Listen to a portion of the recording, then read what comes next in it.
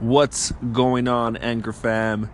February 22nd. Super excited to be making this quick episode with you guys. I got a really good special guest for everybody. He's one of my best friends. Has a pretty cool story, different than most of the stories you probably heard in your life.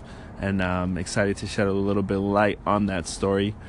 So without no introduction needed from my man, Sava P, a.k.a. the Serbian Dragon, a.k.a. the Scorpion, a.k.a. Mr. One Call Close. Sava, super excited to have you today. Say what up to everybody on Anchor. Hey, what's up, everyone? What's up, Julio? So just kind of going to go straight into it because I think we are in a limit restriction here on Anchor. So just kind of wanted to tell people a little bit of why your story is so special. So I met Sava about 6 years ago in college. Out of all places that you would expect to meet Sava if you understand where he came from. The guy is from Belgrade, Serbia, out in Eastern Europe. There's a joke that Sava, everyone he meets, he asks them where Serbia is, and if they don't know, he embarrasses them. But correct me if I'm wrong, it's next to Croatia. It used to be Yugoslavia, and I'm going to stop there because my geography is not the best either. Yeah, you're exactly right, Julio. It's former Yugoslavia. So it was a big country made of Serbia, Croatia, Kosovo, Macedonia, etc. So we had a civil war in 91 and the country split up. So now it's just Serbia. So that's crazy. So you grew up in war. Is that pretty fair to say?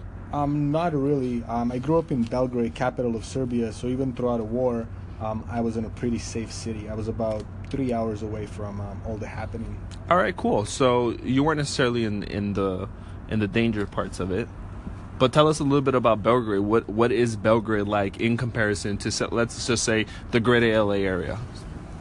Well, first thing, it's smaller. It's about 2 million people living in Belgrade. It's Eastern European city. You know, if you go there and you really take a look, you don't have those large, massive boulevards. I feel while people are moving to Belgrade, they were building it on a fly. So definitely infrastructure is different. Of course, economy is different in Serbia and in Eastern Europe in general. So it's just different, man. It's a different world completely. Food as well, culture, so you name it. Everything is different. Well, let's talk a little bit about that because I believe some of the things in the world are universal, right? And we'll get more deep into that. But I'm really curious into just kind of what your experience was like. Culture-wise, why don't you walk us there? What's the culture like growing up in Eastern Europe, and then what's that been like coming to the U.S. as really a grown adult already at the age of 25, right? So a grown adult, and just telling us a little bit about what that's been like for you. Well, it's way different when it comes to interaction between people. At the first place, I feel Eastern European people are way more direct. Most of the time, they will tell you what you think instead of like sugarcoating stuff and a lot of fake things that I'm seeing here. But don't get me wrong, there are fake people everywhere. What's different? First thing, it's definitely food, man. Food is different. A lot of the times in Eastern Europe, you don't have money to eat outside all the time. So your fam would be cooking, preparing meals. And it's way different, man. McDonald's, for example, is quote-unquote expensive in Europe, way more than here. That's crazy to think. So transitioning to kind of, Sava here in the U.S., how did you end up in the U.S.? What's it been like out here? And just tell us a little bit about that. Oh, for sure. Well, I was lucky enough to get recruited by one of the schools in Southern California. They actually offered me a full scholarship to play soccer there. It's called Biola University. So definitely it was a great chance. I played soccer for them for 4 years. And so far it's a great experience, man. I really like United States and enjoy my time here.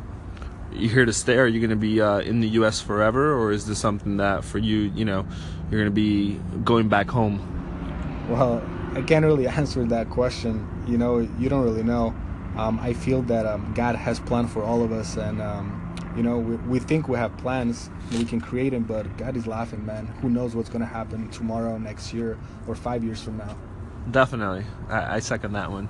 So you come to the U.S. at 25, come here for college. What do you study? I actually, I was a business major at first, but my English was not very good. So I had to transition immediately, and I actually switched to communications. A lot of people say that, communication Episode 2 here with Sava. As that other episode got cut off there, we are still learning the app, so we appreciate your guys' patience. But just going back to Sava here, tell us a little bit about what you do, man. Oh, man. Well, I was communication major in college, so my transition was actually straight to sales, and not really any type of sales. I ended up working for a company that trained me on a one-call close, so it's a very specific type of sales. But now I'm an internet digital marketer, so I help businesses actually generate leads through internet marketing. That's kind of what I do right now. That's cool, man. I want to talk a little bit more about that, but you said something, you're really stressing on, like, it was a one-call close and it was a very specific type of sales. What does that mean? For the people who have never heard that term, who don't understand it, maybe don't even understand sales, what does that really mean?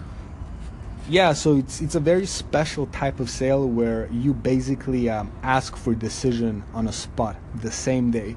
So you would talk to a business owner, you would book an appointment, you would basically present your product or service, and then you would ask for business right there on the spot. That's exactly what a one call close is. Dang, man, that sounds tough.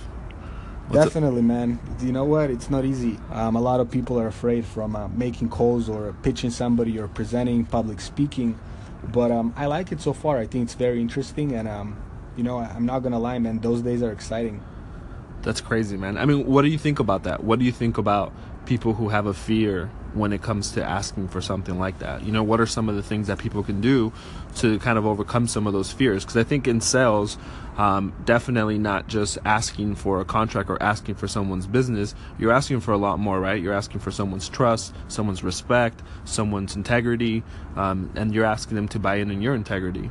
So, how do you, with all the underlying questions that eventually spills out into some form of, can I get this as business? How do you think you can overcome some of those fears? And maybe even walk us through where you think some of those fears come from. Great question. I feel when I was starting, I would sweat. I was nervous. I didn't really have courage to do one call close. But definitely number one is don't think about it. You have to push through the process. Just don't think about it. Just be yourself. What's the most important? Because at the end of the day, people don't really buy a product. They buy into you. So if they feel you're fake, you're going to lose that deal. So be who you are. Be yourself. Have fun with it. Make them laugh, and you will get a deal. Cool, man. So you said something really interesting there. You said, they don't necessarily buy your service. They buy really you. Right, they buy what you do, or why you do it, right? Not what you do. So that's kind of an interesting thing that you and I have talked a lot about, and we both read that book by Simon Sinek on, starts with why. What are some of the things in your takeaway on that? Because you kind of alluded to it, but maybe you can elaborate a little bit more about that, and what's been your experience on coming from a what standpoint versus a why standpoint? Yeah, for sure. I feel that, even I made a lot of mistakes at the beginning, looking for what's in for me. Instead of truly being interested in a customer, what they need is, and also how can you solve their issues. That's what it is. It really comes down to what a customer has in your product and in your service than paycheck that you see in them. So definitely have to recognize the opportunity and help people in the first place instead of thinking how much money you're going to make and what your commission is. For sure, man. So, so far you said you were in internet marketing, right? So dive in a little bit about that. So what type of internet marketing do you do, and what's that like?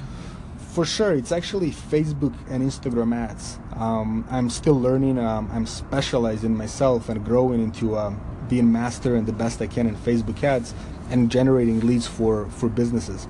It's fun.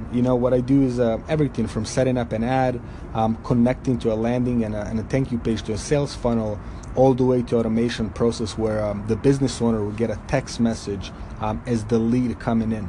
So very cool stuff, and definitely for all of you business owners, you have to be where your customers are, which is social media nowadays. It's 2018.